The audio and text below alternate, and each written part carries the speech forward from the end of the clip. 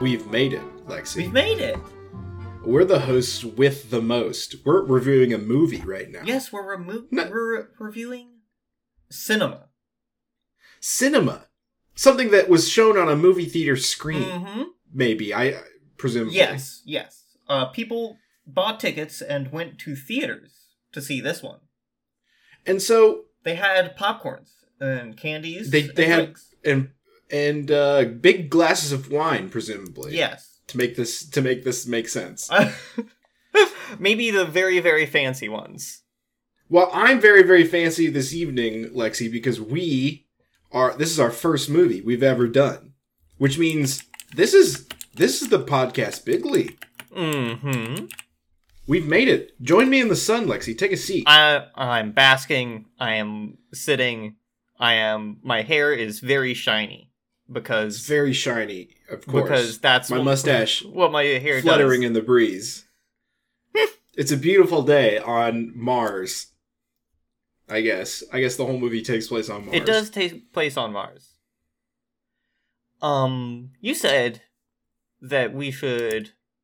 Well, first, welcome to a very special study in Sakuga. I am the anime Sherlock, Lexi. And I am your anime Watson, Holden. Today, we're going to the movies. We're at the movies. We're already in our seats. Did you buy your popcorn? I hope you did. Well, of course. I always buy popcorn when I go to the movies. They say it's a scam. You know, it costs more per ounce than caviar does.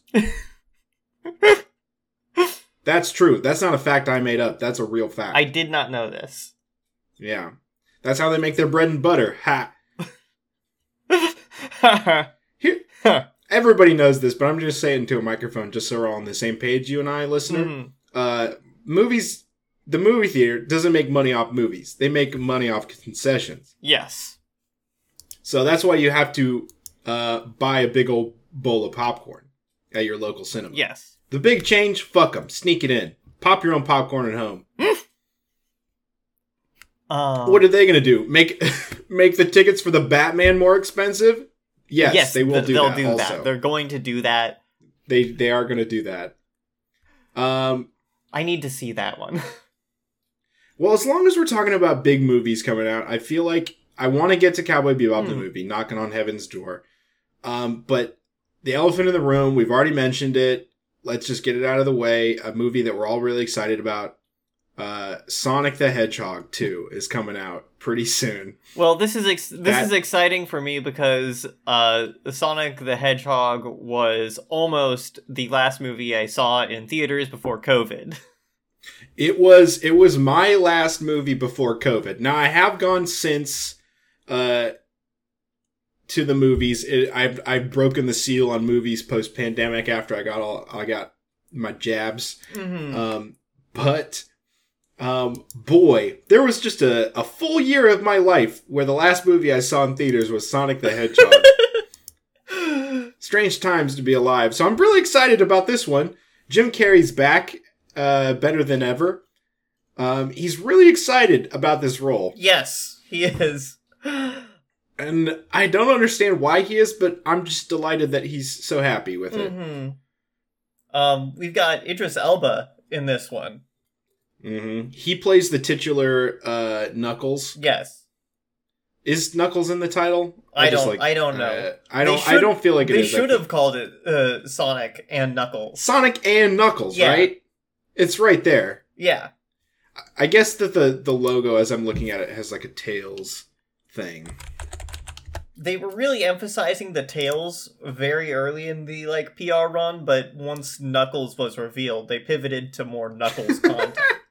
Sorry, I googled Sonic the Hedgehog and I immediately regret it. It was Sonic the Hedgehog 2 even, and no, it was still furry porn. Sorry. You really gotta turn your safe search on. It is on.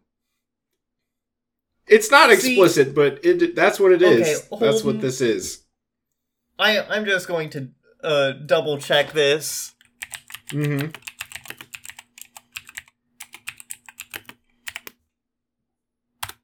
Yeah. Yeah, I just need to be sure. Just Google Sonic the Hedgehog. Okay, yeah, Sonic the Hedgehog. Okay. Yeah, this is all like... Okay, I have my ads bar up at the top. That's where I ran into trouble. This You're is not getting that. No. Yeah, I'm you can buy an original. I'm on images, and this is fine. This is just normal pictures of. Okay, well, my ads bar up at the top got me into trouble. You can buy an original Amy Rose from Sonic the Hedgehog 6-inch sticker. That's pretty suggestive. Okay. On eBay.com. Okay. If you were looking into that. Boy, this was supposed to be a short bit, and we really got lost in the weeds on it, huh? Yeah. There's just a lot to say about Sonic the Hedgehog and his friend Idris Elba. Mm-hmm. You know what's weird is that they got Idris Elba to do Knuckles, but they got the voice actor for Tails to voice Tails. Yeah, that is weird. I think it's just because the voice actor for Tails is famous and the voice actor for the original Knuckles wasn't. You know? It's fair. It's fair. I mean, I don't agree as someone who has played through both Sonic adventures, but what do I know? Yeah. You know, unlike Sonic, he doesn't chuckle. I do know this about him. All right. Well, as long as we got that out of the way about Sonic, we just had to address the elephant in the room about, you know, the big movie, the big sort of touchstone for a lot of our podcasts is coming out soon. So, you know, I just wanted to get that out of the way. Everyone's going to be asking, what are the Study in Sakuga people going to say about Sonic the Hedgehog 2? Well, you don't have to wonder no more. Yeah, wonder no more. So we watched Cowboy Bebop the movie, aka Knockin' on Heaven's Door. Which was the title. They didn't put the movie in the title in the Japanese release. It was just Cowboy Bebop Knockin' on Heaven's Door. I think that they were ahead of the curve on the whole subtitles game. Yeah, they really are. Better than Sonic. I'm sorry, I've got Sonic on the brain now. Better than Cowboy Bebop the movie, right? You know, like. Yeah. Well. We have a little bit of different format tonight. Knowing us, Lexi, I thought that it would maybe be a good idea for me to just say a quick synopsis of the movie. Mm-hmm. Instead of going through it beat by beat, because this movie is shy of 2 hours, I think. Yeah, it's a little under 2 1 hour and 54 minutes. Yeah, just nearly 55. Just a bit. So, knowing us, that'll take us 4 hours to get through. Yeah. Nobody wants to listen to a 4-hour podcast unless it's me. I really like that. I was gonna say unless it's about unless Dan Carlin is talking to me about military strategy in the South Pacific, I guess. But that's my curse. I'm the person who will listen to 4 hours of just about anything. I can and will listen to 4 hours of people talk about a single X-Men character. Mm-hmm. And you know what? H. Bomber Guy tricked me recently into listening to a 3-hour documentary over a game that he thought was just fine. Yeah, just okay. So, you know what? I guess I'll just do anything. I'm just shiny and dumb. Just point me into your video essay, and I'll just sit through the whole fucking thing, I guess. Mm-hmm. But we're not going to do that to you, dear listener, because we respect your time. So I'm gonna say a brief synopsis, and then we can just go into it from there. What do you think, Lexi? That sounds good to me. Okay, this is straight from IMDb. This is the IMDb synopsis. And if we don't like this, we can get a different one. All right. The year is 2070. Okay, hold up. Are you going to do the voice the whole time? I was. Is that distracting? Do you want me to just do it regular? I feel like you doing the voice the whole time would maybe extend it a little bit. Okay, you know what? Fair enough. Okay. Okay, here we go, from the top. The year is 2071. Following a terrorist bombing, a deadly virus is released on the populace of Mars, and the government has issued a 3 million Wulong reward, the largest bounty in history for the capture of whoever is behind it. The bounty hunter crew of the spaceship Bebop, Spike, Faye, Jet, and Ed, I guess Ed's on this too, take the case with the hopes of cashing in the bounty.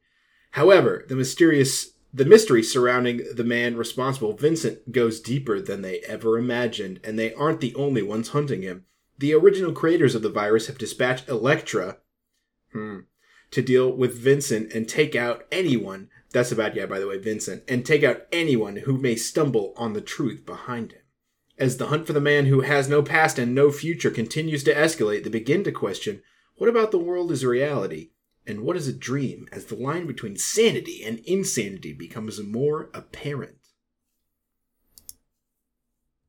Is that what the movie's about? I think textually, yeah. Yeah, right? Textually, yes.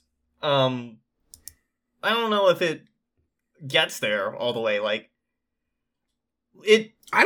Now, to be clear, I don't think the movie pulls this off. Yeah. That is what the movie wants you to think it's about. I don't believe it's about that. Yeah, I think it's more about the horrors of the military-industrial complex. Yeah. Welcome to A Study in Sakuga. The movie about the line between dreams and reality is actually about the military-industrial complex. Yeah, this is not a movie about what's real and what's not. This is a movie about how much mostly, I guess, big pharma and military funding sucks. Yeah. And will kill people. Yeah. Will fuck up people's lives on purpose and not care. Okay, let's just go from the top, right? Mm-hmm. What did we think about the movie overall? What do you think? Overall, like big picture. Overall, I liked it. It was a fun time. Yeah, go ahead. It was a fun time. It was just incredibly visually stunning. I really liked the certain bits of characterization that we saw. It reflected certain things that were going on in, like, certain moods and things that were happening with the characters in, like, this story. Like, in the mainline Bebop show were, like, shown in the movie as well. I thought it did a good job of that. And I thought the stuff about the military sucking was really good. I thought the military making a horrible pathogen, that a nanomachine pathogen that makes your blood fuck itself up, was like, that's really thought that good. Was going to be in the thesis of the movie, you know? Really thought that was going to be relevant to the message of the film. Yeah. But,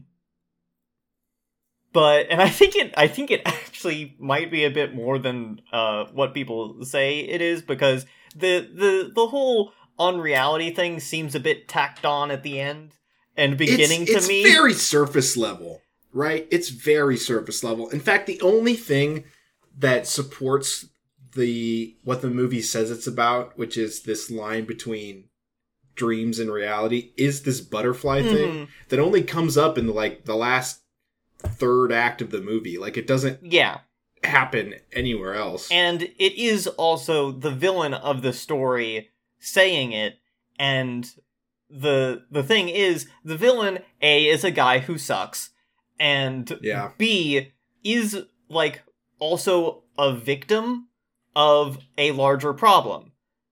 So, I mean, that's Cowboy Bebop in a nutshell, right? Yeah. Like, this is a guy who sucks, and also, it may not be entirely his fault. Yes.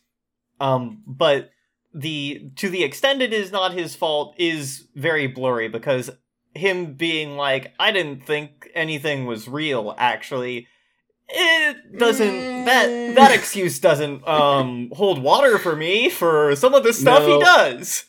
I want to get back to Vincent. I do want to touch on Vincent, because I feel like we have a lot to talk about with Vincent as a character, but I do want to give you my impressions of the movie. Okay, yes, please. Which is, as a standalone piece of film, I don't think it works at all. Yeah.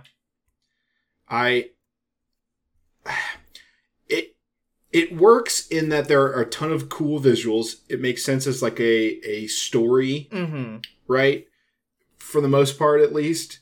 And I get you're supposed to come into this movie having watched the show. Yes. Like I am not ignorant of that. But I think if you take it by itself, it is a long episode of Cowboy Bebop, which is not a bad thing. Yeah. Let me be clear. That is actually a good thing. I think that's a selling point for the movie, is that they're not, I guess they are trying to save the world. Fuck. But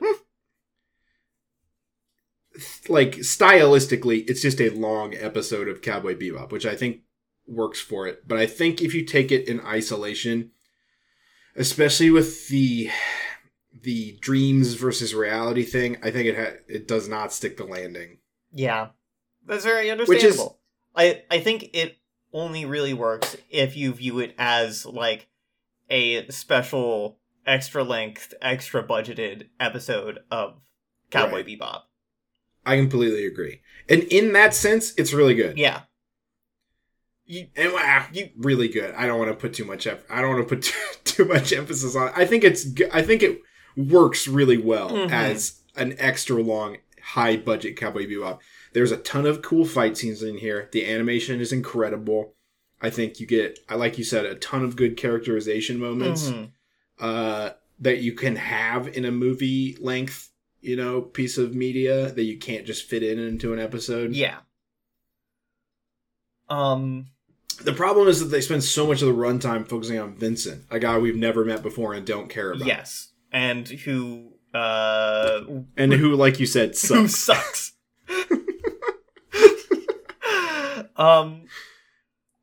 That's my opinion of the movie at 10,000 feet. I think I liked watching it knowing, but like halfway through you're like, oh, okay, this is just a long episode of Cowboy Bebop.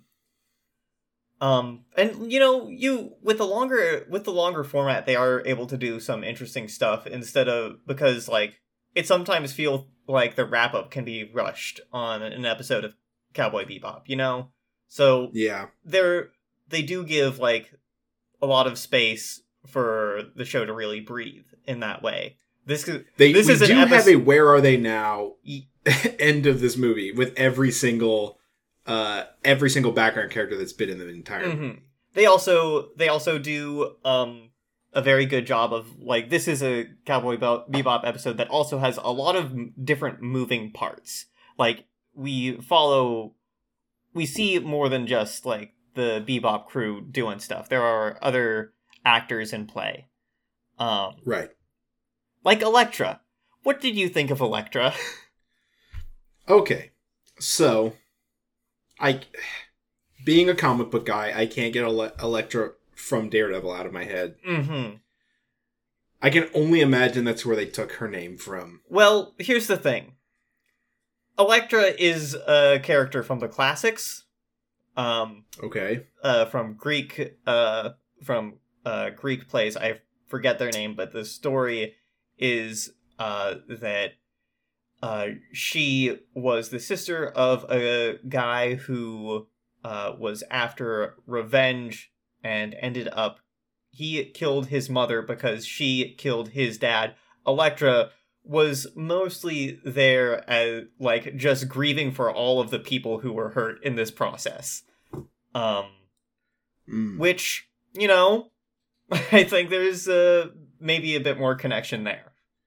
Sure. Okay. Well, that makes a lot of sense because Elektra in the comic books is Greek. Yes. So I feel I mean, isn't that funny that my touchstone to the classics is how Marvel just chose to pick like a random person from Greek mythology and adapt her?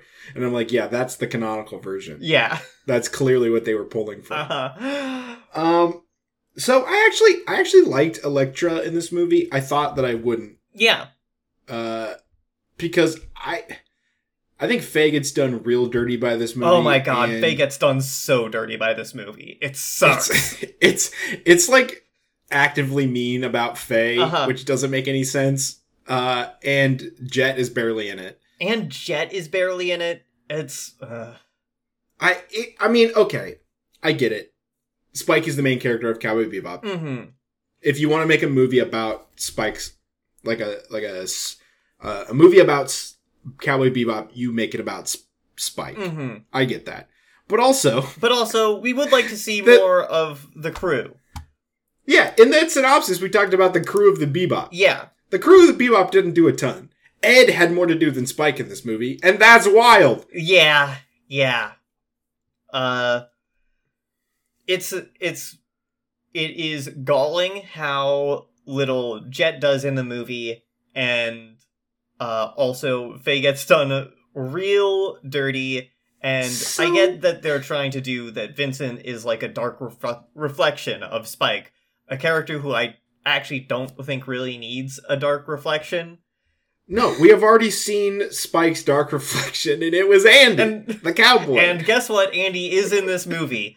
What, he is? For real? You didn't catch him? I didn't catch Andy in this movie.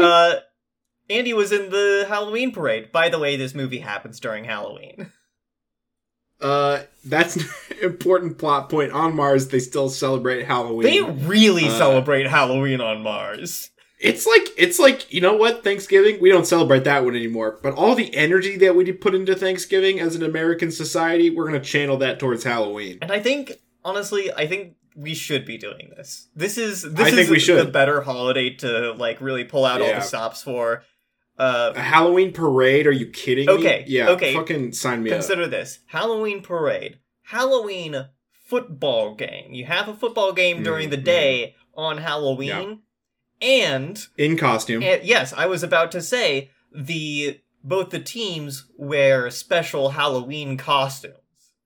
Not costumes, outfits. A real blood bowl situation. They could call it the blood bowl. By the way, the word that you're looking for is uniform. Yes, uniforms. You clearly love sports. You're a deep sports enjoyer. I can tell by the fact that you called uniforms. Yes, costumes. You know me, Lexi, famous sports enjoyer. Famous sports enjoyer. You're going crazy for March Madness right now. Yes, I know all the teams that are both in and out of the March Madness. And just really quick, I know this is a basic question, but we all love the sport that March Madness is about, right? Yes, basketball. Yes. Basketball. Okay. Just wanted to make sure that we were all on the same page about basketball, our favorite sport on a study in soccer. I would love to pull it. I feel like there's a lot of fun imagery in this movie, and a lot of it is around Halloween. Yes. And I feel like they're trying to, in their way, it's like very... Here's the thing. It's a movie set around Halloween, and they have, like, lots of Halloween stuff. It isn't a Halloween movie, though. No, it just uses the imagery of Halloween, and what they're trying to do, Lexi, in my mind, I realize this is what they're trying to do, is they're trying to have that the night of the year where the barrier between the spiritual and real world is thinnest is Halloween, and that's what they're trying to do with the what's a dream and what's reality. Yes, which again, top down, like 10,000 foot view makes sense, right? Like visually that makes sense. That's a clever thing to employ. I just wish they had pulled that off in any way. Yeah, this is a thing the Vincent says a lot, stuff about meeting in limbo, and it's gonna be close to limbo, and I'll see you in limbo, and all that kind of stuff. Here's the thing. Vincent's a Catholic. Yeah. It doesn't really all ever make a whole bunch of sense because he doesn't explain anything to anyone ever. He doesn't. What's his motivation here? Why is he doing any of this? Okay. Do we know? We should talk about Vincent. Let's talk about Vincent. Let's just... I do want to go over it later this episode. I want to go over some specific scenes that I think are really important to discuss when you're talking about Cowboy Bebop, the movie. Yeah. But we have to view it through the lens of who the fuck is Vincent. Vincent was a soldier on the war on, I forget which, was it Titan? Titan, it is Titan. Yes. Well, we've seen bits of this war before in other episodes. Vicious is in this war. Mm-hmm. This is the war that Gren was in. Mm-hmm. When they really wanted to fuck Vicious. Yes. It is... That's sort of the... Okay, so the movie is useful in the sense that it gives a lot of explanation, or it shines a light on... There was just a bunch of companies developing things for this war. Mm-hmm. We're talking biological weapons, we're talking... military hardware, we're talking biological enhancements to soldier, like super soldier serums. Yeah. Which is an accurate and damning depiction of how companies, engage with war. Yeah. Fucking nanomachines, son. Nanomachine son, yeah, exactly. Snake. This does have a little bit of Metal Gear in it, doesn't it? It kind of does. Snake. I can't catch the war criminal. I keep alerting the guards. Oh, no. Vincent is just a Metal Gear villain. Yeah, there we go. Yeah. We found it. We've cracked the code. We've cracked the code. And Spike can't catch him because he keeps alerting Vincent with the sound of his ass cheek clapping. But... I'm too dummy thick. I can't sneak through the buildings successfully. Jet, what is this? Huh. But it is. That's an important lens to view Vincent through. And Vincent is a jaded and broken soldier from the war on Titan. And he goes missing in action and is declared dead. Even though they apparently didn't try very hard to find him. And why would you? Even though, well, here's the thing. They didn't try very hard to find him because he was living evidence of some fucked up weapon that they made. And he is also, his blood is the vaccine to said weapon. Which is a wild way to do this. It's not even particularly interesting. Yeah. How many times have we made the vaccine from somebody's blood before? I don't know. And here's the thing. It's like the way it's explained is like he had a treatment that would immunize him to this nanomachine thing. These nanomachines that, like, invade your blood and replicate blood cells in a way that they're actually going to fail. And it, like, causes hemorrhages in your brain and kills you. It basically functions as a disease. Throughout the course of the movie, people talk about this as a disease, which I think is accurate. They talk about it as an illness. You can spread it, I believe, if... I don't know. I don't know if you can spread it because I think you can, because the people who get infected from the initial truck explosion, which is Vincent exploding a truck to infect passersby with this nanomachine virus, the people that are treating them are in hazmat suits, which I guess could be that they don't know what it's about. But I feel like there are scenes later in the movie where somebody gets infected in a room and then somebody else enters the room and they get infected. I think that is just because it is an airborne pathogen for a little bit after the explosion, is what it seems to me. I don't know. It's ambiguous enough that you worry about. Yeah. But he is a character. One of the things this disease does, even if you have the, like, treatment for the vaccine, is it causes you to see lights that are shaped like butterflies. And the nanomachines reach your brain, and in affecting your brain, they make you see these glowing butterflies. which are beautiful, but also a literal figment of a disease that you have. Yes. It's just your brain playing tricks on you. Mm-hmm. Just something in your mind. And this causes Vincent to be detached from the world.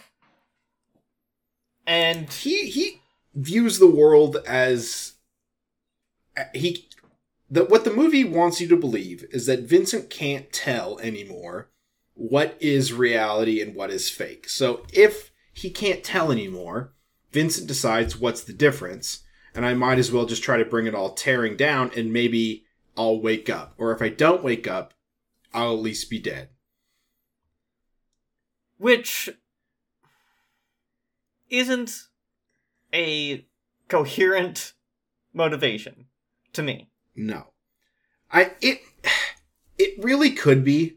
Like, all the pieces are there for this to be significant or make sense, but the movie is not interested in Vincent's point of view. Yeah. Almost whatsoever.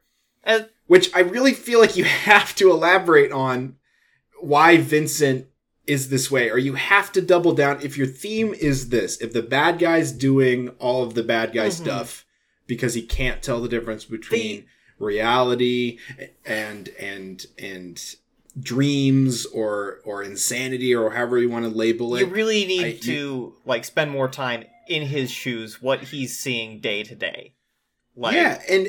Or have Spike experience that. Mm-hmm. Spike doesn't experience any of that, even though he becomes infected with the nanomachines at some point. All he sees are some butterflies. Yeah. Which, again, visually beautiful, but not enough to make me want to take down an entire planet with a biological weapon. Now, you know? Here's the thing. They spend a lot of time, showing how if any information on what this is and how it's being spread got out, it would absolutely ruin the government of Mars and the companies that made it, and it would fuck up all of their shit. They're all deeply in league with one another. Uh-huh. And you would think that would be compelling motivation to Vincent, that, oh yes, here's the thing, I'm going to implicate all of these companies in the deaths of, implicate the Mars government and all of these companies in the deaths of all of these people by, releasing it onto the populace at large. It gives you conflict with Elektra. These people are supposed to know each other. Vincent and Elektra are supposed to be old squad mates. Mm-hmm. You know, it gives you conflict with Elektra to be like, how can you be still working for them? I'm trying to expose them. It gives you the outsider perspective of the crew of the Bebop trying to figure out how this company is involved, which they still do. Yeah. They still do all that. It just ends up not mattering at all. It doesn't matter whatsoever. I have to talk, because we talked a little bit. I didn't want to burn too much pod off air, but I do want to talk about how we feel the movie wants us to feel about Vincent. When we talked, you said to me that if the movie wanted you to like Vincent, then you walked away thinking, no, I don't like Vincent. He sucks. Yeah, they try very hard in the last act of the movie to give him a level of sympathy through saying, oh, this guy wasn't so bad before the war. Elektra fell in love with him when they were squad mates, and this whole thing just kind of fucked him up a whole bunch. If he had someone to talk to and go through things with, maybe he wouldn't be such a bad guy. And in the climactic battle, Elektra shows up, and she does end having to kill him. But in that moment, he does get a little bit of redemption and self-sacrifice, seeing Elektra and being like, oh man, this sucks. I'm sorry I had to put you through this. But at least now I know what reality is. Because I'm dying, and I die Yes. here. That's how I know it. Yeah. This is this is the general arc for Vincent, but I think it only makes sense in the context of why we don't like Vincent if we get into some of the details of that. Faye, at one point in the movie, there's a lot of investigating going on. They're trying to figure out who is responsible for what, and Faye manages to track down, with the help of Ed, at one point in the movie. Again, Ed has a very extended scene where they go trick-or-treating. Oh my god, we're gonna have to revisit that. It's not good. I'm laughing because part of it was fun to see Ed trick-or-treating, but most of the whole scene is bad. Yeah. As a whole, because of... We'll get to it. But Faye manages to track down Vincent at his sort of weird, barren dude in college apartment, you know, where he just has one chair pointed at a TV with a PS5 hooked up to it. Except the PS5 is Chinese checkers here. It's some game. I don't know if it's Chinese checkers. It's with marbles. It is. It's like in the shape of Chinese checkers. I don't know if that's the name of that game. Listen, I understand this is the Americanized version of that board game, but that is what it is. Yeah. Okay, I'm wrong in saying it, but I'm also correct in saying that's what it is. Okay. There is... When we say Faye gets done dirty by this movie, I don't mean that she doesn't have a lot to do. She is actually fairly active in this movie in terms of hunting down Vincent. It's just that when she gets to Vincent, she's like easily overpowered, easily tricked, taken advantage of in gross ways. In like a way that would never have happened on the show. Yeah. It's a very scary scene. Like, and I know it's supposed to be scary, right? Yeah, it is very obvious that this is supposed to be a frightening, horrible thing that is happening to Faye. Like, we see her vision go blurry. We're in her point of view. We see, like, the butterfly, and she gets, like, ambushed by Vincent. And, like, as she is passing out, Vincent forces a kiss on her. And it's... Well, I feel like the important context here is that Vincent is working with an accomplice who is a like hacker type character, very obsessed with video games. Faye tracks this hacker down. This is part of the reason she finds Vincent, right? Is she is tracking this hacker who is not very good at covering his tracks. Yeah. She finds him several times before she manages to track him down to Vincent's apartment, where Vincent has just finished killing him with one of these little virus spheres that he is playing checkers with. Yeah. He dies in a pretty horrific way. I don't need to go any more detail than that. He died pretty terribly, coughing up blood. The nanomachines get in there quick. Yeah.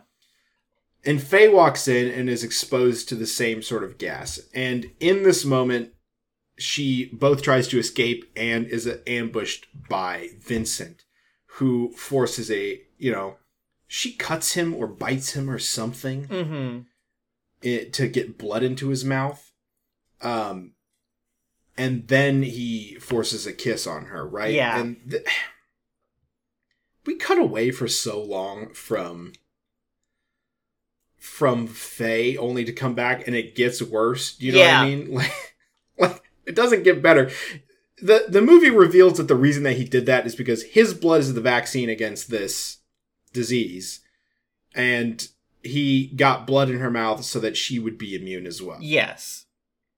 But also, he did it to be creepy. He did it to be creepy, and then he is... I'm not going to describe the bits. Yeah, it's bad. It's bad. It's bad. He threatens her with a knife and then is, like, sexually aggressive. Now, there's nothing explicit in this movie, but it is the sequencing of it is supposed to make you think, is Vincent going to rape Faye? Yeah. He doesn't, but that's not a selling point on Vincent. Do you know what I mean? Like, and the only reason if I remember correctly, the only reason he doesn't is he has to go and do something else.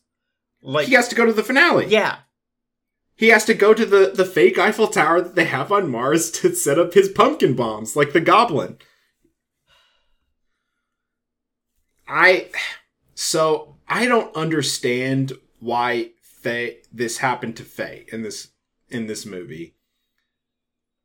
Because the movie interprets Faye as a competent character who can do the research and legwork to find the bad guy, but then the second that she gets there is like rendered in danger sexually, right? In a way that Spike or Jet or even Ed would never be, right? Mm-hmm. It's gross. I don't know why you need to include the sexual danger in it, I guess is where I'm at on it. Especially, like, there's a whole, like, a lot of Faye is that she uses her sexuality, like, as a tool and as a weapon against people who are sexually attracted to her. And this might be, like, trying to use that against her, but I don't think it's, like, it isn't thoughtful in doing that in any way. It completely robs her of her agency in using it as a weapon, because it is used as a weapon against her in the exact opposite way. It flips it on its head and not in a fun or clever way. Yeah. It's like, I don't know. I'm not a fan of how Vincent is like this. It definitely robs the final act of where Vincent is supposed to have a not heel turn, but you're supposed to feel sympathy for Vincent in the final moments of this movie as he bleeds out on the Eiffel Tower. I certainly didn't feel bad. I didn't feel bad about that at all. I thought, good, Vincent is dead. I was like, glad we got here. I was like, gee, I hope Elektra and Faye get to meet, and Faye can be like, oh, you like that guy? He sucked. He sucked super hard. And it was good that you never actually, like, were around him because he sucks so much. Now, we talked about this. This is my initial question is, do you think the movie is supposed to, the way that Vincent is framed, do you think you're supposed to like him by the time the movie ends? I think you are. I think he's supposed to be like the other Cowboy Bebop villains who they find and they learn things about him, and it makes them more tragic than anything else, and then they either let them go or they die in whatever they're doing. I think it's supposed to be another one of those. But I don't think it makes him sympathetic. I don't know if... See, the problem is that I don't know how much of this movie is on purpose and how much is on accident. And I think that's its major flaw. Yeah. Right? I don't know if this movie wants you to like Vincent. But I do think that this movie wants you to think Vincent is cool. And I really feel we get it to a point that turned me off of anime for a really long time, most of my life, is that a show will give you a character that is like Vincent, like fucked up, but not in like a fun character way. Do you know what I mean? And it gives him a ton of cool action scenes. They make his silhouette look super cool. He can fight Spike to a standstill. He gets a cool shootout on Halloween Eiffel Tower. You know, he's got some incredible sequences animation wise in this movie. He says lines that don't make sense in the context of the movie, but they're like dope ass lines to say, you know, like what is reality and what is it and what is a dream, Spike Spiegel? And then Spike gets to go, what? And then, you know, he gets attacked with a sword or something. Yeah. So I think the movie is like, Vincent is wrong. Like, I think we've set up that he is wrong, but the fact that they are trying to make you think that he is also cool really undercuts their message. Because it's like, no, actually, Vincent isn't cool. He can fight. They're conflating the cool animation sequences with the character, and that's not the same thing. Yeah. Like, the thing is, he looks good in his fucking, like, warlock getup. Like, yes! For the climax of the movie, listener, he goes to this Halloween Eiffel Tower with a long robe and warlock hat on. And he looks cool as hell! It's a cool sequence! It rules, actually. But here's the thing. He puts on that getup, like, just after his scene, the last scene with, he has with Faye. Like, he puts that on in the scene, and the next time I see him, I see that outfit, and the first thing I think of is that scene with Faye. So right. The threat of sexual violence is hanging over his head as he. It's so easy. It's so easy to imagine a world, because we live in that world, where people conflate those two things. Mm-hmm. We're like, oh, he's just an edgy character, you know. He cuts women's shirts open with his big old knife, and then he gets to have cool gunfights. And, like, I know when this movie came out, like, people thought Vincent was cool as hell, you know? Mm-hmm. People probably still think Vincent's cool as hell. I don't know. People less tuned in, I guess, or, like, have put less critical thought into it than maybe other people have. Mm-hmm. But I don't know. The way that the movie frames him as cool, I think, undercuts their other message, which is he is a bad guy who doing bad things, right? You can't. It's a strange mixture, right? It goes down weird. Yep. We should talk about the other not so great part of this movie before we talk about the parts of this movie that we actually really liked a lot. Yeah, let's get it out of the way, because I don't want to seem too down on this movie. I think we've talked about its flaws in its main antagonist plenty. But first, should we take a break? It's a long one. Yeah. All right. We'll be right back.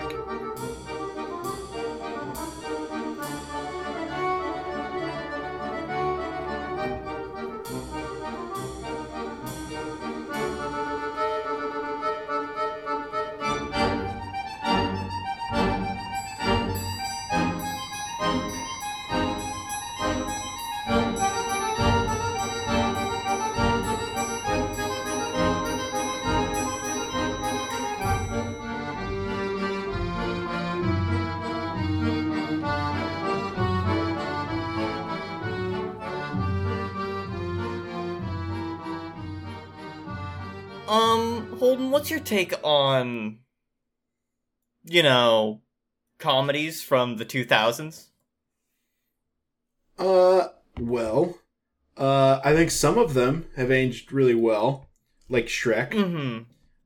But I think it was also a time where we had one joke, you know? Yeah. And we made that one joke over and over again. Mm-hmm. And Kevin James was the one doing it. Uh-huh. And I feel like that's all I need to say about that. Yeah, there's, so we're coming back, and I said we should talk about the other not-so-great part of this movie, before we really get into all the parts that we really like. Yes. So, there's a sequence after Ed has, cracked the code on... Ed has gotten a ping on the hacker's credit card again. Yes. I do want to touch on this. Is something that I like before we get into what we don't like, is that Ed in this is Ed, for the most part, delightful. yeah, Ed is great in this movie. I love... This is maybe the best Ed has ever been. Ed is useful and also a lot of fun. Yeah, there's a point in the movie where they need to sign something, or they need to like no, it's Faye needs to draw a picture of the person who planted the bomb, right? Draw a picture of Vincent at the beginning, who she saw getting out of the gas truck, and Ed spins the laptop around and like clicks some stuff and is like, okay, you can just draw on it now like it's a tablet. And I love that Cowboy Bebop, the movie, predicted the modern technology of, let me just check my notes here, the Nintendo DS PictoChat. That's so good. Just I wanted that to be said, that Ed is a useful member of the crew in a way that they have not been maybe previously. Yeah, they are able to track, they like help Faye track this hacker multiple times in the movie by cracking his codes, and they get into the database of the pharmaceutical company and dig up, like, they find, like, pivotal clues by digging through files and, like, finding out that a truck is where this came from, and the truck had a lot of beans, in air quotes. Beans. Yeah. And a lot to do with beans, and all the beans were very expensive. And that is able to, like, essentially break open the case for Jet and Spike, in a way. Yes. Ed, great. I love everything that they get done in this movie. They even take, like I said, the best duo, best bounty hunting duo, most effective. Ein and Ed go out on the streets. Mm-hmm. Yeah, listen, the thing about the trick-or-treating sequence is, for most of it, it's just fun. It's just Ed in, like, a little pumpkin mask going door to door, doing trick-or-treating. And people are like, hey, it's still the day before Halloween. Fuck off, kid. And Ed is actually just looking for the hacker. But then, in the middle of this sequence, a person opens the door, and it is,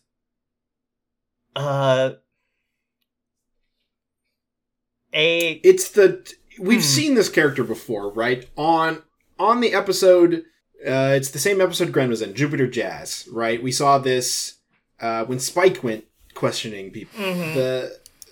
They love to do this joke where they find a sex worker who that is it's supposed to be a trans woman, but it is like a very stereotyped and like mean-spirited depiction. It's punching down in a big way, in a way that it doesn't mean to. Back, and I don't know when this movie came out. I think it was 2001. Yeah. Correct me if I'm wrong. Yeah. In that, in a way that movies of this era do, my Kevin James joke, but like that's what they do, right? Even Shrek has a joke. They, the big bad wolf wears a dressing gown in that movie, and they're like, here's my one joke. And a very, very popular TV show, Friends, really liked this joke a whole lot. Really, really loved that one. Yeah. Can't imagine how they managed to find the time for that one between all the gay panic jokes. Yeah, lots of gay panic and transphobia jokes in that beloved TV show, Friends. It's extra wild because one of the main characters' dads is trans. Mm-hmm. And which is like every single time it's played for laughs. It sucks. It truly is beyond me, right? Like why would you do this? But it's bad. It's like an ugly stereotype that they do here. Mm-hmm. And there's no reason to have it. It is a truly throwaway joke. And it is like, and it does it in like the absolute worst way. Like, it is not only a trans woman with like that looks like quote unquote a man in a dress that is also a sex worker, but also is implied to be a pretty predatory one as well. So yeah, a straight up admitted pedophile. Mm-hmm. So just all the bases. Boy, we're hitting everything on transphobia bingo. Yeah, tonight.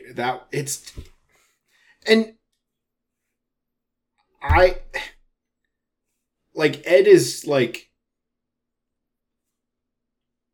not like doesn't interact with this at all. Mm-hmm. It's just like, okay, I'm gonna go trick or treat then, and then leaves. Right? Doesn't really, because the joke isn't that Ed is funny. Yeah, right. The joke is this person, and I don't know. It sucks. There's no reason to have it in here,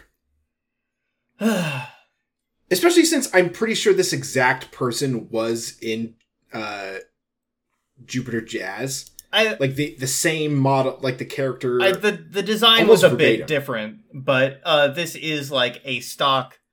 This is like a stock character that that anime likes to use sometimes that we still haven't gotten rid of.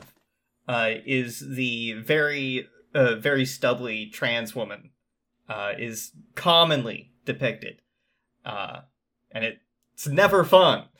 It's never good.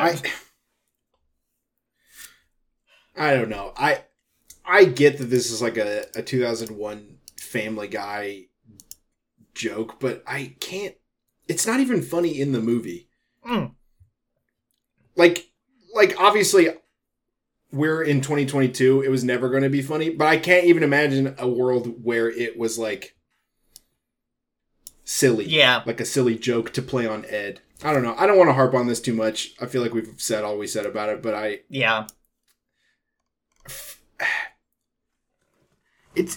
don't know. I feel like this is the thing that the movie does, though, is that it is sometimes more interested in reusing characters and jokes from other episodes of Cowboy Bebop than it is on nailing all of the concepts it's introducing. Yeah. To its detriment.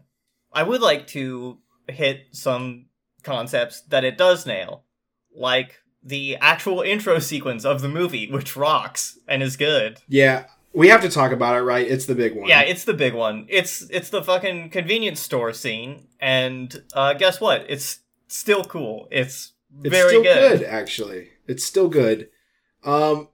Just to give you a rundown, because I feel like we should talk through it, is a convenience store is getting held up at gunpoint. They've pushed everybody out, right? Everybody that's still in is a hostage.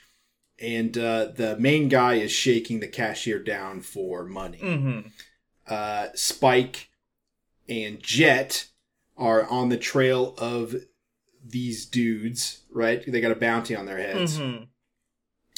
And so they come up with a plan to... Jet will go around the back, and Spike will walk in with his headphones on and pretend not to be aware that he is being robbed. This is Spike's classic shit. Yeah, this is classic Spike shit. Just being incredibly, aloof and nonchalant, and, uncaring about the danger around him. It's very classic. It's a very good, this scene is actually a pretty good introduction to who Spike and Jet are as characters. This works in a vacuum. I talked about how this movie doesn't necessarily work in a vacuum, but this scene does. Yeah. Right? This is exactly who Spike is. This is how he fights. This is how he gets around doing stuff. This is how he saves people, quote unquote. Mm-hmm. And this is Jet, and this is how they interact. This is their dynamic. This is how they get things done together. There's some bickering, but they do the job well enough that it gets done. I do like the bit where Jet like busts through the opening of busts through the vent in the ceiling and just like immediately takes a guy down very quickly. It's fun. This is Jet's best scene in the movie, which is unfortunate because it's right at the beginning and 3 minutes long. Mm-hmm. And like we see a thing that is like later like called back to in the final fight where where one of the guys holds up an old lady and is like, if you put the gun down or I kill the old lady, and Spike just like cracks a smirk and is like, fucking, I don't care about an old lady. She's not my grandma. Yeah, what are you fucking talking about, dude? I'm a bounty hunter. This is how I work. Yeah. This is how he saves people, though, is that he gets them to draw fire off of someone else that they thought would convince him to do it and get it and put a weapon on him. He does this so many times throughout the movie. He does it when he, in his initial distraction of the guy who's actually holding up the cash register. He does it with the old lady in this scene. This whole fight scene is very fun, right? He's just using the convenience store to fight this guy. At one point, he pours boiling coffee on a guy's head. It's so good. My favorite one is pulling the party popper and popping it in a guy's face. It's the same sequence, right? He pops it in the guy's face, kicks him into the coffee machine, and then presses the button to pour boiling coffee on his head. It's very funny. It's very good. I do love this as an opening sequence. I think it's a lot of fun. It teaches you a lot about the characters. It even shows you that it's Halloween. Yeah. Because there's little Halloween decorations up around the store. We even get a Pulp Fiction reference. Yeah, and we get a Pulp Fiction reference. It's a very good, like... Another thing this movie does very well is just, like, environmental storytelling. Yeah. A great bit.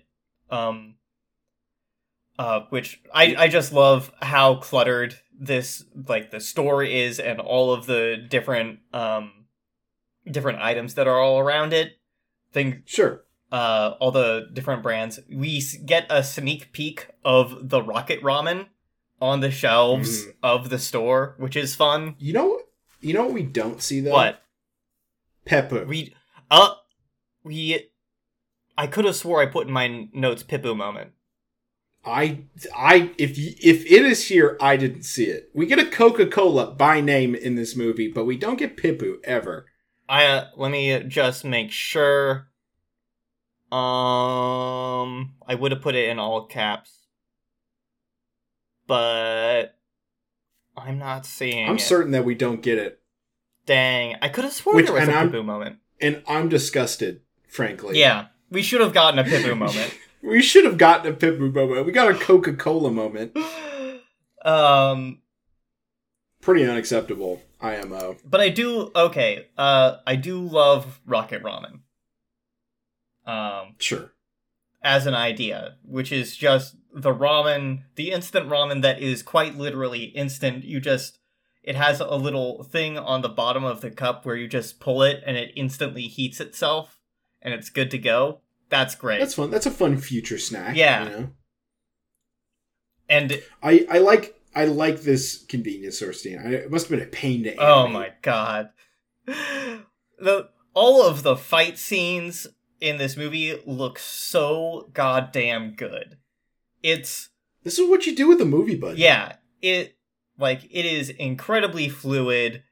It is incredibly detailed. You can really see different people's fighting styles like come out during it. It's very good. I think my favorite fight was actually the one on the train. Oh yeah, I do like a hallway fight scene. Yeah, I will say. Yeah, it was just very fun to see like Spike moving in that confined space, because usually he is like very moving around, and like instead he's in this like cramped confined space fighting a guy. It's very good.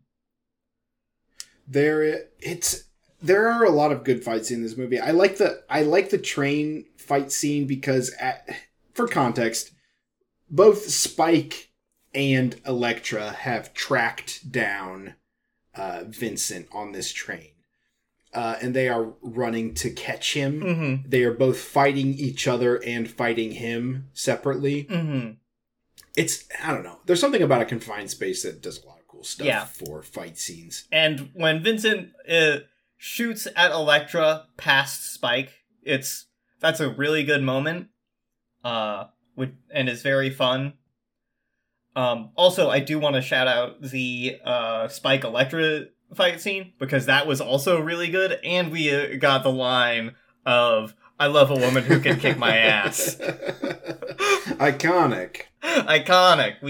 This movie does a really good thing where it introduces props in the fight scene. It has either a set piece or it has a prop for the fight. And I think that's really, really important. The convenience scene opening at the beginning is both. Yeah. Right? It's both a set piece and it introduces fun props to that fight. Mm-hmm. And the train is a cool set piece, and the fight that Spike has with Elektra at the headquarters of this weird government pharma company that she works for is really cool because he's got a broom. Yeah, he's like, he has snuck into the facility pretending to be a janitor, and is scrubbing the wall with a broom, and Elektra is like, "Hey, you're very obviously not a janitor. What the fuck are you doing here?" Spike is having so much fun in this fight scene. It is... Yeah. I think he literally says "on guard." Yeah, I'm pretty sure he does.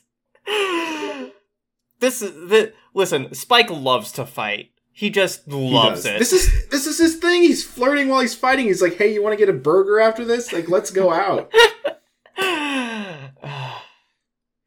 This is his love language, is fisticuffs. You just need to go into the ring and, figure it out. This is why Spike Vicious shippers are such a thing. It's because all of their fight scenes. Mm-hmm. He's not flirty in those fight scenes, though. He's just mad. But, Here's a change that the Cowboy Bebop live action show should have made, is Spike flirting with Vicious in those fight scenes. Mm-hmm. We know that that's his number one favorite thing to do while he fights. Is flirt. Dog fights. Broom fights. It doesn't matter. Also, another... I'm just, highlighting scenes that let's just go down the line, that I really liked. A bit of a slower scene is the one where we are introduced to the, Moroccan, neighborhood in this Mars city. Yeah, that's it's like Little Morocco or something. Mm-hmm. I don't remember what it's called. It's really cool. Yeah, we got this little montage of Spike going around the city, talking to people and trying to suss out clues, and eventually is taken by a guy who has a big grenade lighter, which is very good. I love the big grenade lighter. It's fun. Especially since there's a grenade later in that. They're like, is that a lighter? No, it's a grenade. Yeah. And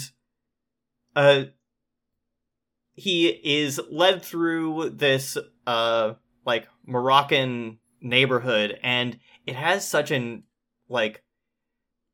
it is, a very good, bit of storytelling kind of about Mars, I think. We see Spike interacting with a lot of different people in that montage, but this one kind of just shows that, there are these distinct cultures and, subgroups all living together on this, in this city, on this planet. And I just thought it was a really neat, example of that. Yeah, and it's like an interesting snapshot of what Mars is, especially since we don't see a lot of Mars in the show. You know, we see them like landing on Mars or like going to a casino on Mars, but we don't see what like the cities. We've actually been to Mars quite a few times. It's just like not often said that it's Mars. Like, well, right, but we never like spend time in the streets. We're like, what is Mars like? You know, it's always in context of the episode that we're in. And it's this movie really makes it clear that like Mars, specifically this area of Mars, it's New York. It's right. It's like really big New York.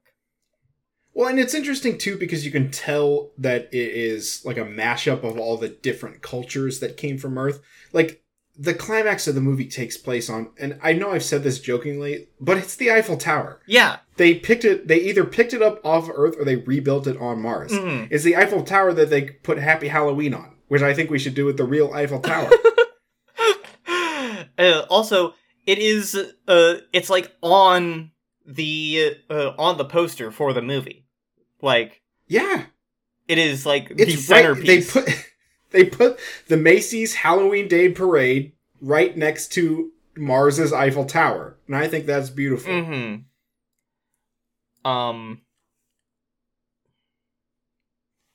I'm just looking for... Yes. Also, I like the character of Mendelo.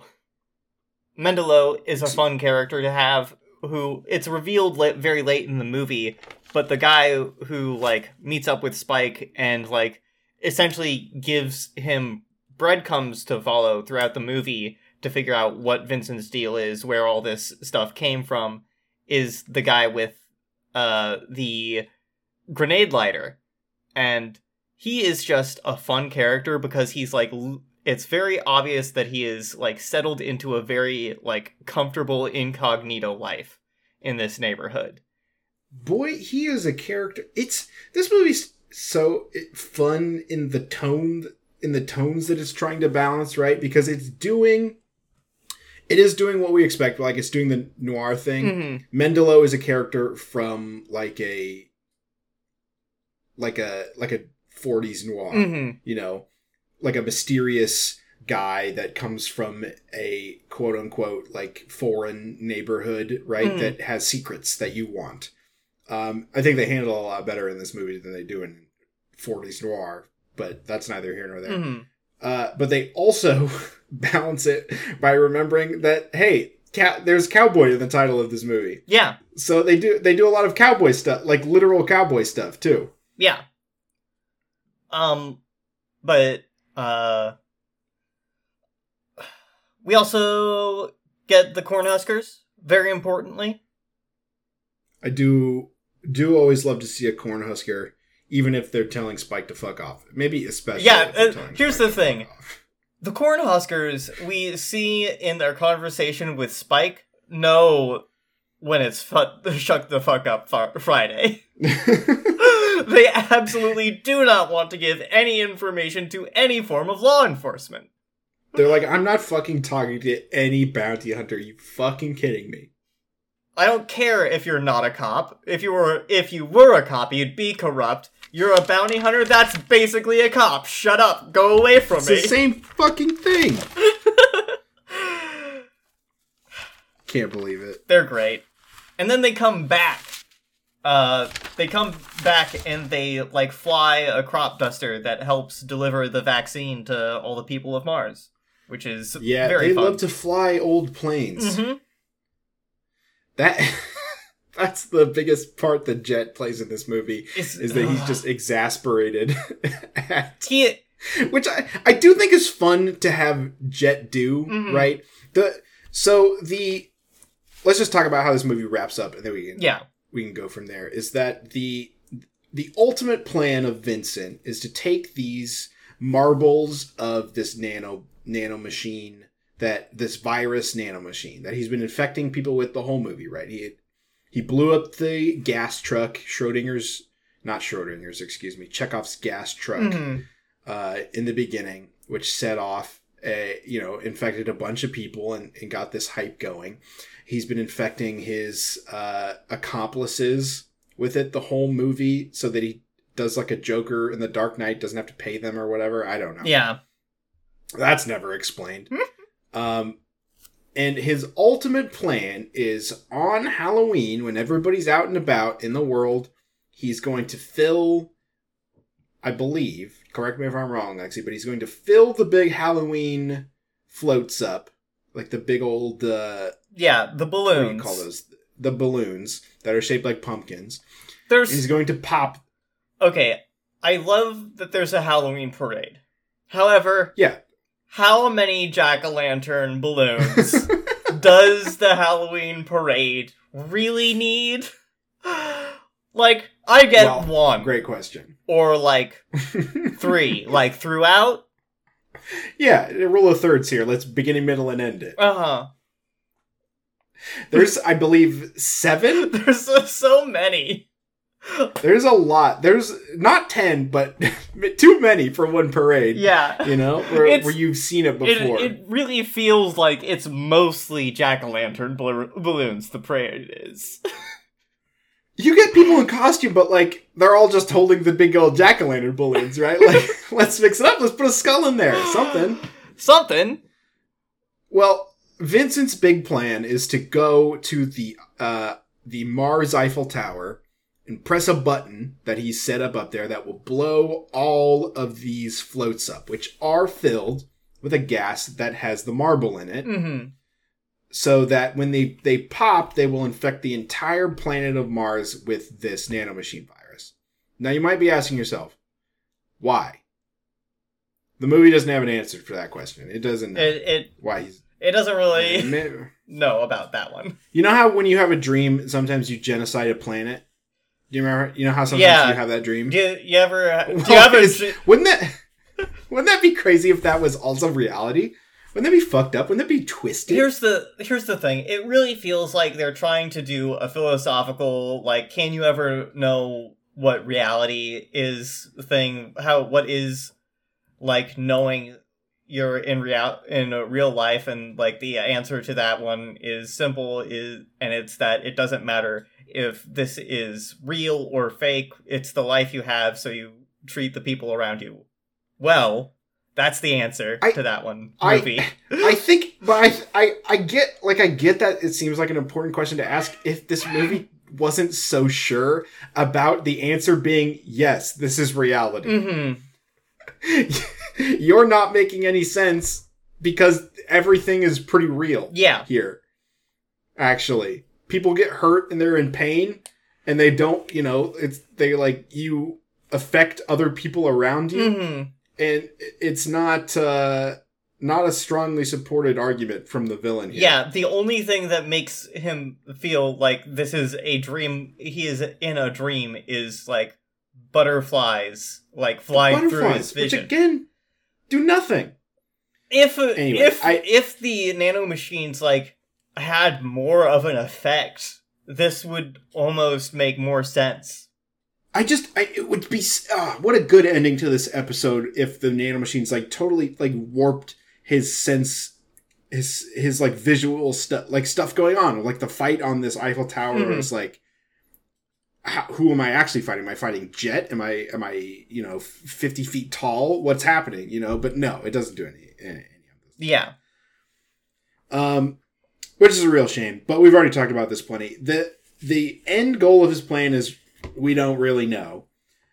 But that is his ultimate goal. Now, the way to combat this is they have, at this point, a cure, I believe, based off of his blood. Yes. They took a sample of it was established earlier in the movie that Elektra also was given by Vincent some of his blood. So she was immunized beforehand, and because she was immunized, she also is producing the vaccine. So they use her blood to make the vaccine. So there is a fun sequence here where the crew of the Bebop splits up and they each have, like, their own goal, mm-hmm. right? Like, Faye has to go take like hijack in the year 2001 has to hijack a weather station, which controls the weather of Mars. Boy, yeah. Boy, feels like a bad timing around 9/11, but here's the thing though. She does that so fucking easy. It's not hard. She really just waltzes into the weather control station, fires an Uzi in the air, and is like, "All right, I'm in charge. All right, we're gonna make it literally rain." And Jet has to go with his vaccine and hook it up to these crop duster, or like anything that flies. Really, he needs anything to get in the air. And lots of it so that he can spray it when the rain comes and it'll get into the water system and go from there. You know, people will touch it. It'll immunize everybody. They are not working with Jet on this one. They have no planes. It's a holiday, don't you know? All they have left are the antiques. Yeah, the antique planes. We actually see one fall apart and crash into the ground. Several! Not just one. Multiple planes.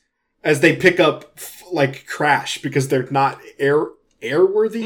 I don't know. They can't fly.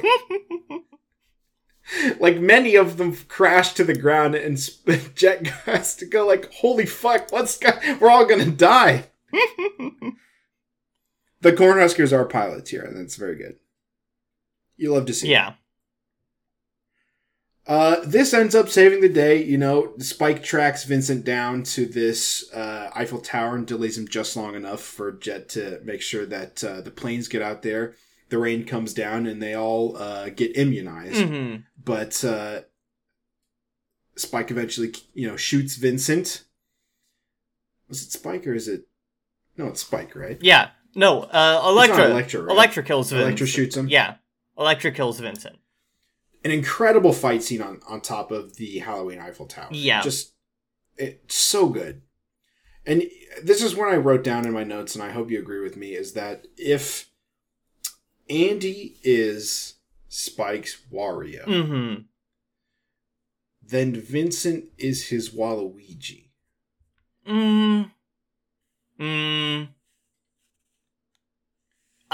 Here's the thing. He's a dark mirror to Spike, but we've already had a dark mirror to Spike, and it was Andy. Here's the thing. Which means it's a copy of a copy. It's a dark mirror of Andy. This is Andy's Wario, which is Waluigi. I don't think Waluigi is a dark copy of Wario.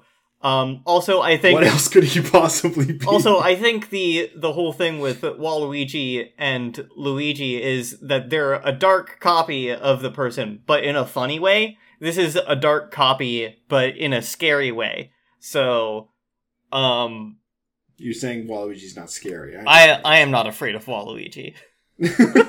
That's good. It's because you haven't wad too close to the sun.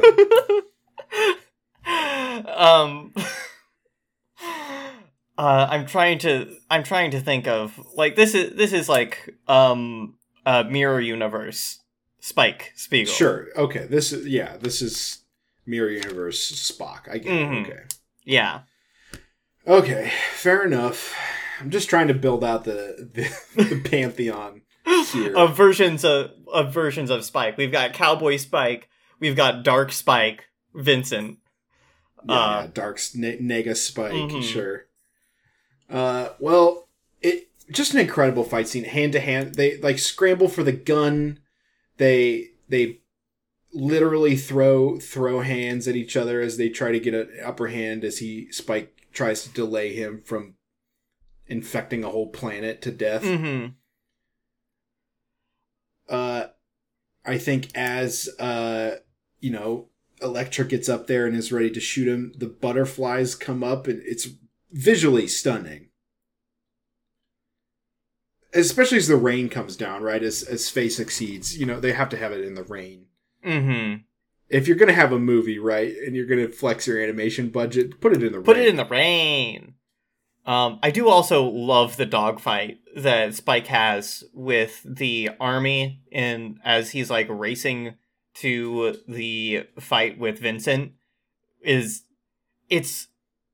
visually stunning, incredibly fluid, like great technical like animation of the jet and how fucking fast it is, and also how big the area they are in. Like, there is such a good sense of scale and speed going on in that dogfight. It is truly the best the dogfights have ever looked. And you can tell it's serious because Spike isn't trying to sleep with any of them. Mm-hmm. He does, like, joke with... He basically has an open comms channel to, like, just try to banter with the army pilots, but they're not taking any bait. No, they're not trying to flirt. But also, there is a great song that is playing under this that also plays throughout the rest of the montage of, like, the other parts of the crew, like, doing their bits of the job. That's... Love a good jazzy number. It wouldn't be Cowboy Bebop without it. There's a lot of very good music in this song. Yeah, I will say I loved the opening. It's like a country music almost thing as they open. I missed the regular intro, but I understand. You don't want to rest on your laurels. Yeah. You know? Also, I love Faye's intro sequence has a little poppy number. That's very good, and I would see they introduce her like oh fuck, it's Faye Valentine, you know, and then they just don't do anything with her the whole movie. Yeah, like don't put that sequence in if you're not going to do anything with her. Don't have her have a cool intro if you're not going to have something to do with Faye. I don't know. Yeah, she gets this very cool intro with like diegetic music because she's listening to the radio as she's following this truck. The gas truck, you know, Chekhov's gas truck. That will explode and infect people. And after that, the only other thing she really does is like track down this hacker. Once she like tracks him down to an arcade and just like botches the actual capture of him. And then she's taken out of the movie by Vincent for quite a while. Until she has to come back and do the weather thing, which, yeah. They really lost the thread on that one. Well, the movie, the climax ends here, you know, with Vincent getting shot, but, you know, we do the classic Cowboy Bebop thing where the villain has Spike dead to rights, gun to his head. Mm-hmm. Let me ask you just one more question, Spike, before, you know, instead of just shooting him. I can't tell what's real, and did I die on Titan? Is this just a world that the butterflies showed me? And Spike's like, what the fuck What are you talking about, dude? Yeah, this is real. I'm really fighting you right now, for real. I'm trying to save all of Mars, because apparently that's my job now. Because also... I love how much this movie shows the police being just totally incompetent. I do think a successful thing about this movie is the amount of world building you get for just the solar system that they're all functioning in, right? Because at one point they say their Big Shot does make an appearance. Good for them. Yeah. But they do mention that there are 3 million bounty hunters in this system. Yeah. Which, there cannot possibly be 3 million bounty hunters worth of bounties out all of the time. If there is, that's pretty indicative of a failed system. Yeah, it's almost... That there's so many criminals that it can sustain 3 million bounty hunters. It seems like maybe society is bad right now. It does. It also is interesting because it does make the point definitively that bounties are not worth anything. Mm-hmm. So you could be a bounty hunter, but you barely... We get this on the show, but you also get the sense on the show that maybe they're just not that good at it. Mm-hmm. Which is why that they're broke most of the time, is because they're not very successful. But here you get them in the convenience store sequence in the beginning. They catch those guys, turn them in, and barely get enough money for dinner. You know? Yeah. So the system here is flawed top to bottom, right? There are so many bounty hunters because there's a ton of criminals, except that there's so many criminals that bounties aren't worth anything. Yeah. And here's another thing.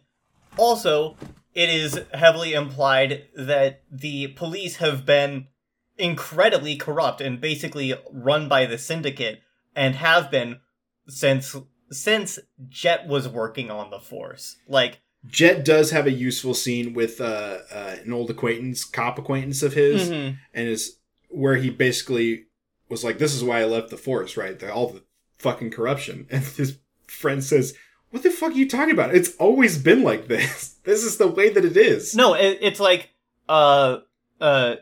it's Jet is the one who says, "Oh no, this isn't new. It's always been like this. That's why I left. Like, it's always been this bad." No, it's the other way around. I could have swore it was the other way around. It's definitely that Jet said, "I can't. This is why I left. It's all the corruption that was starting to come in." And his partner or whoever's in the car with him. By the way, this is a good, fun scene because they're watching an old Cowboy movie. Haha, you get it? Kiss Cowboy Bebop. Yeah. But he's like, "No, Jet, it's been this way forever. This is the whole thing. This way, top to bottom. It was like that before you left." Which, you know what? Good for Cowboy Bebop the movie for calling a spade a spade. Yeah. But it does, I mean, it gives you such a tangible sense of world building in that sense of why there are so many bounty hunters. Bounties don't pay very well. The cops are basically useless because they're all in the pocket of people, of these corporations and things like that. I think it's very smart in that sense. Also, we do get another... the other two big moments with Jet are in the beginning where he's playing a game of shogi with Spike, and Spike is not into it, and like, the lesson here is supposed to be Jet's the strategic one, Spike is bullheaded and, like, doesn't care about strategy at all. And which feels like a thing that Spike would learn by the end of this movie, but the movie doesn't do that. No. It sets it up to be like, and this is the lesson that Spike's going to learn. And Spike does not learn a lesson in this movie. I do like Ein giving Jet the next correct move in that moment. Yeah, Ein is literally, without exaggeration, the most competent member of the crew of the Bebop. He's a super smart dog. He's so good. He is the only person, if I was trapped, if I had been Faye Valentine, if I was reduced to a potted plant that they shuffled between scenes, and I was there, captured by Vincent, I would call Ein. Yeah. I wouldn't call anybody else. I would call Ein. Especially the way Jet reacts to that call, because Jet has been moping on the Bebop for quite a while, because Jet essentially says, "Hey, this job's too dangerous, I'm not helping you." Spike says, "Well, fine then, I'll go do it myself with Faye." And Spike and Faye go off to do it, and they don't, like, keep checking back in with Jet after Spike gets captured by the army, and Faye gets captured by Vincent, and Jet's just moping about it, because he thinks his friends aren't calling him to give him updates. To be mean. Yeah, to be mean. To be mean.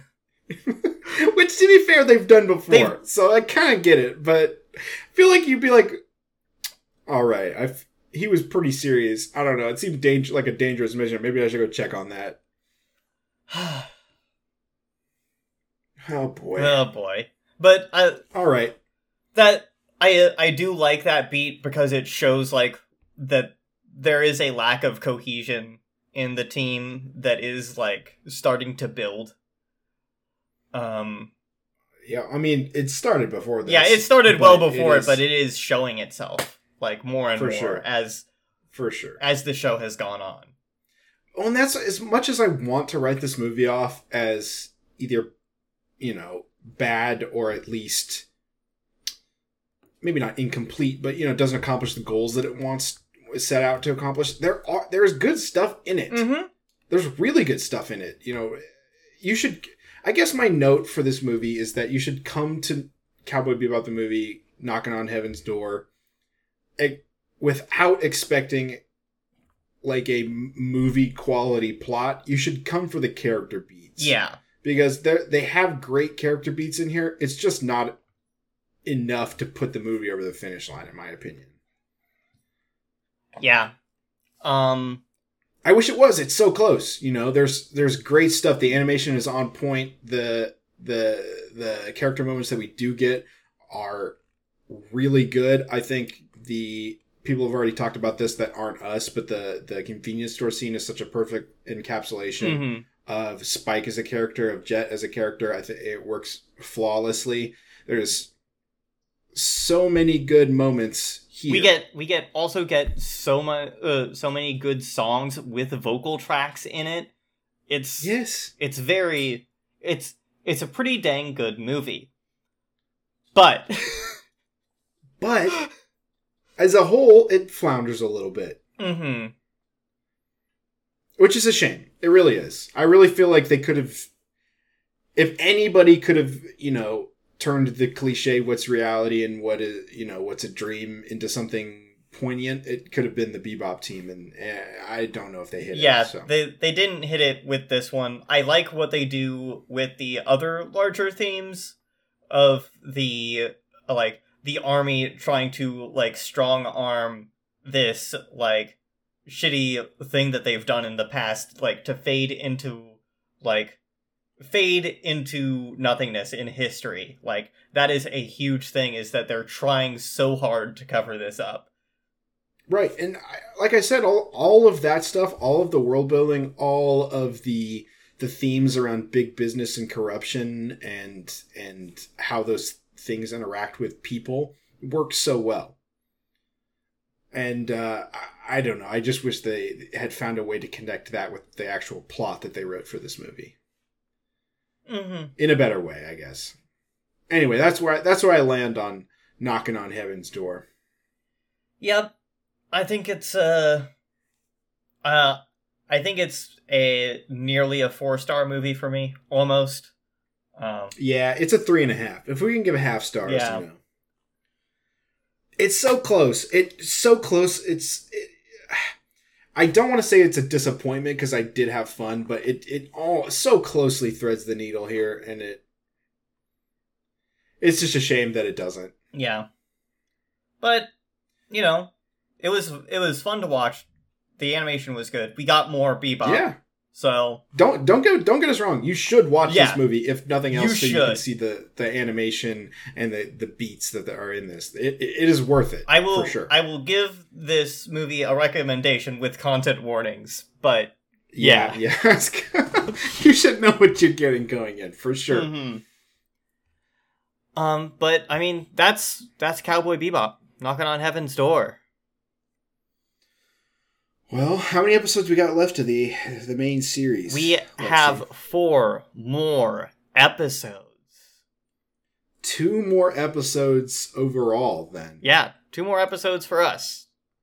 And then we go back to wow, it was so long ago, Lexi. What were we interrupted? Can you even remember? We stopped watching My Hero Academia for this. No, that can't be it. It can't be. No. Yeah, it was My Hero Academia. We were watching My Hero Academia for that. Can't be. I just distinctly remember Batman, but he's got cool tendril powers. No, yeah, that's My Hero Academia. That's Are you sure? Oh man, I'm pretty sure there's like Superman in a bad suit. No, yeah, that's sure. That's My Hero Academia. You're thinking of. I just don't know. There's like Iceman, but if he had a baby with Firestar. Yeah, that's but in eugenics-y, like in a eugenics kind of way. Yeah, that's still My Hero Academia. Oh man, it's been so long, I just really need to sit down and immerse myself with it. Now I definitely remember we were watching a show where somebody sweat nitroglycerin. Are we sure that this is the same one? Yeah, that's the same show. Man, okay, well, you know what? I'm looking forward to getting back to that. I want to finish Cowboy Bebop off strong, but boy, it's been a minute. Yeah. We have spent a while just bebopping. So, looking forward to get back with the kids and just have some fun ones. It's been heavy.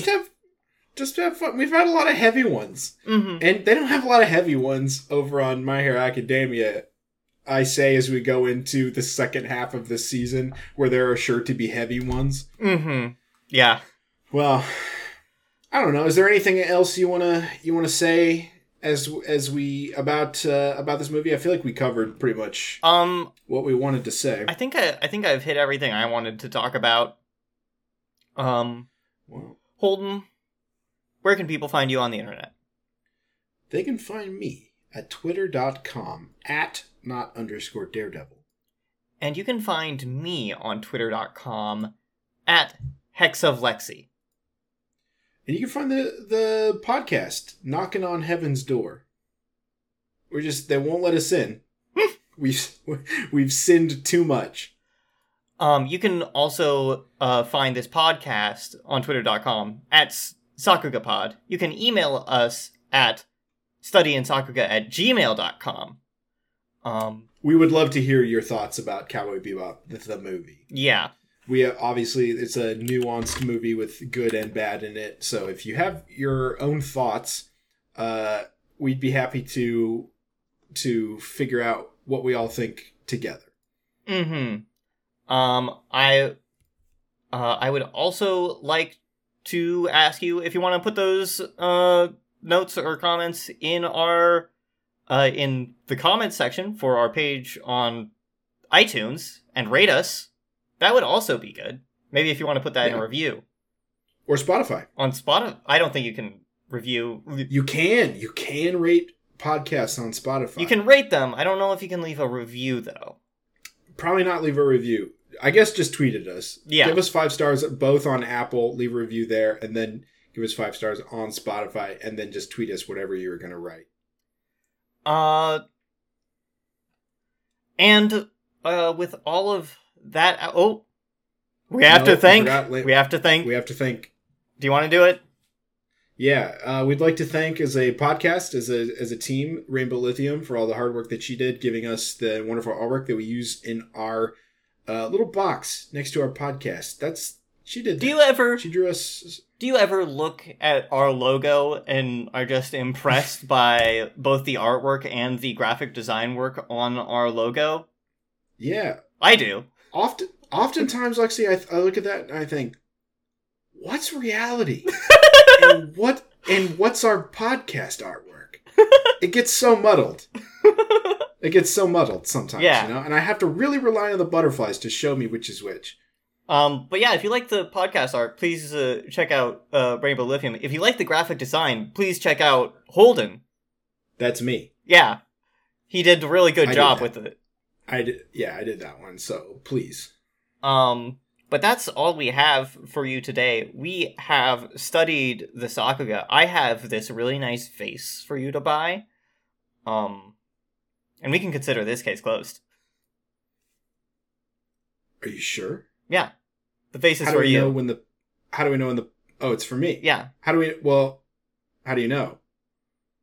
Oh. You know, I'm not seeing any butterflies at you.